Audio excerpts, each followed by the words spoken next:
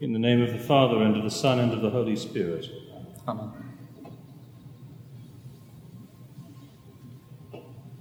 Today we are still celebrating the feast of Easter. It's what we call the octave of Easter, because one day is not great enough to contain so wonderful a feast. And in memory of the fact that time is measured in particles of 7 after the 7 days of creation, we come to the realization that, of course, this is the 8th day. What then is the 8th day if it's beyond the normal measurement of time? Well, of course, we have entered into the period of eternity now. This great feast never ends. It will be with us forever. We are counting eternity itself. And through the wonderful action of the sacred liturgy, we're brought back to the upper room. To 2 appearances, in fact, which our blessed Lord carried out. One on the day of Easter itself, and then one exactly 8 days later. And the first of those is a repeat of what we were reading last week, about our blessed Lord appearing in the upper room to the 12 apostles. Except, of course, as we know, there were not 12. One had already lost himself through his treachery, and there is another one who is not present on that occasion. But we'll come to him in a moment. On this occasion, St. John's Gospel records that our Lord has one extra thing to say on the feast of the resurrection, and that is that he breathes upon the apostles. Receive the Holy Spirit, he says to them. Those whose sins you forgive, they are forgiven. Those whose sins you retain, they are retained. This wonderful gift of the resurrection is, of course, at the heart of the whole mystery of the cross, the remission of sins. And be in no doubt about it whatsoever, it is a divine power. It is a divine power that the Lord is transmitting to men for the first time. During the course of the Gospels, our Lord on occasion had declared to certain people that their sins were forgiven. On each occasion, he's met with disbelief and incredulity and rage on the part of faithful Jews, who accuse him of blasphemy, because, of course, the ability to forgive sins is something which belongs to God alone. That is true. And so it is that on this occasion, in a great fruit of the resurrection, the Lord is prepared to impart this divine power to his followers on earth. But it is not a power to be imparted lightly or indiscriminately, not at all. He says, those whose sins you forgive, they are forgiven. Those whose sins you retain, they are retained. For a judgment is required. And the great privilege which has come from heaven must be carried out responsibly and thoughtfully, lest it be blasphemously or sacrilegiously administered. But as I say, on this great occasion, not everyone is present. The one who is absent, of course, is Thomas. And the account that we have here brings us to the real message of today's feast, Quasimodo Sunday, or Sunday in Albis. What we have is the great example given of faith and of disbelief, which St. Thomas provides us the occasion for. St. Thomas was not there on the first Sunday. We don't know why. But he received the account, of course, afterwards from the other apostles. And the crucial element is that he did not believe it. Now, at first thought, it might seem a reasonable thing to express doubt about this. It's an extraordinary thing to be told. He hasn't seen with his own eyes what they saw. Even they were doubtful beforehand. And doesn't it seem unreasonable, even absurd, completely counter to reason? How is such a thing possible?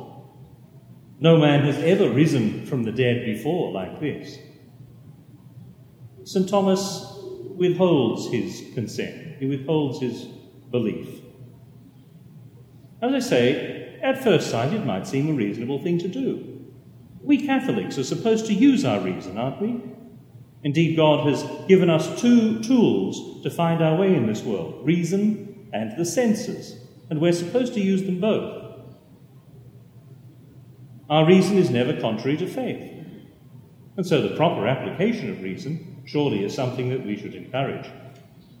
And yet, Our Lord is critical of Thomas, and there is no doubt that he has sinned. So where does the fault lie? Well, the problem is, of course, that what he was told was reasonable, and that he had in fact already had more than sufficient reason to believe. He had walked with the Lord for 3 years and had ample opportunity to learn from him all the prophecies and all the truths that he might expect from him. He knew who he was dealing with.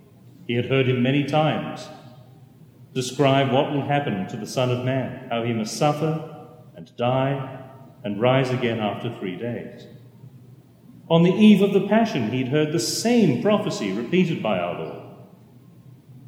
So the events of Holy Week have not come out of the blue, either for Thomas or for anyone else. And not just that, but for all of those 3 years, he had seen the most remarkable series of miracles performed by this person. Miracles that no one else could do, from the feeding of the 5,000 to the walking on water, to the healings, to the nature miracles, to even raising from the dead. All of this he had seen. Was it so much of a stretch of the imagination to think that what the Lord had been able to do for others, he could do for himself? Excluding the supernatural, the miraculous in this way, is not therefore a reasonable response from Thomas. And yet again, there's more. Because on that Easter Sunday morning, credible witnesses were testimony to what had happened. And he received the testimony from their mouths. These were not strangers. He knew who these people were. He knew Mary Magdalene and the pious women. He knew the 12 apostles. He knew their characters. Here is the great fault of Thomas. In his pride and in his sense of superiority, he thinks he knows better than all of them put together. They are credulous, they are superstitious, hysterical people perhaps. He, on the other hand, is the man of reason. His rational belief is far superior to theirs, and he will not be talked out of it. How difficult it is, even for us, to free ourselves of this very attitude. There is a sense of infidelity which really creeps in here and marries itself to that sense of pride and superiority which Thomas has displayed on that day. An application of reason, yes, but at the same time a certain embarrassment about the supernatural and a disinclination to believe it. It's been with us all down the centuries, and during times of faithlessness it returns. It is with us today. How often have we seen great institutions of Catholic learning, great universities, raised for the spread of knowledge, which have lost their mission? We see their wonderful towers built up and a cross placed upon them, as if to say to the world, we will be relentless in our pursuit of knowledge. We will build the greatest institutions of learning, but we will build them for God and to spread the cross through the world. And yet now they are ashamed of the cross and conceal it. Now they wish it could all be explained away. There's an embarrassment about the supernatural, about proclaiming fearlessly those truths of the faith which the very institutions were raised to propagate. Great religious orders which once prized themselves on their learning now fall silent and are embarrassed, just like the universities, to proclaim eternal truths. They who once made a great impact on the world now make no impact on it at all. Because there is this relentless desire to repeat to the world's own thoughts, to grovel before the world and seek its approval, to be embarrassed by the supernatural. Yet the supernatural is part of reality. The things of the Spirit, the things of the faith, and the things of science all proceed from the same mind of God. There will never be a conflict, an opposition between them. The true pursuit of learning proceeds in concert with the pursuit of virtue. One thinks of St. Thomas Aquinas. There was an occasion when he was asked to write a dissertation on the Blessed Eucharist, and he laboured over it very, very energetically. And he agonized over it. Have I written properly? Is it correct? And in an agony of worry and doubt, he went into the chapel and he placed his manuscript upon the altar. And he prayed to the Lord to enlighten. And our Lord appeared to him in a vision and said to him, Thomas, thou hast written well of it.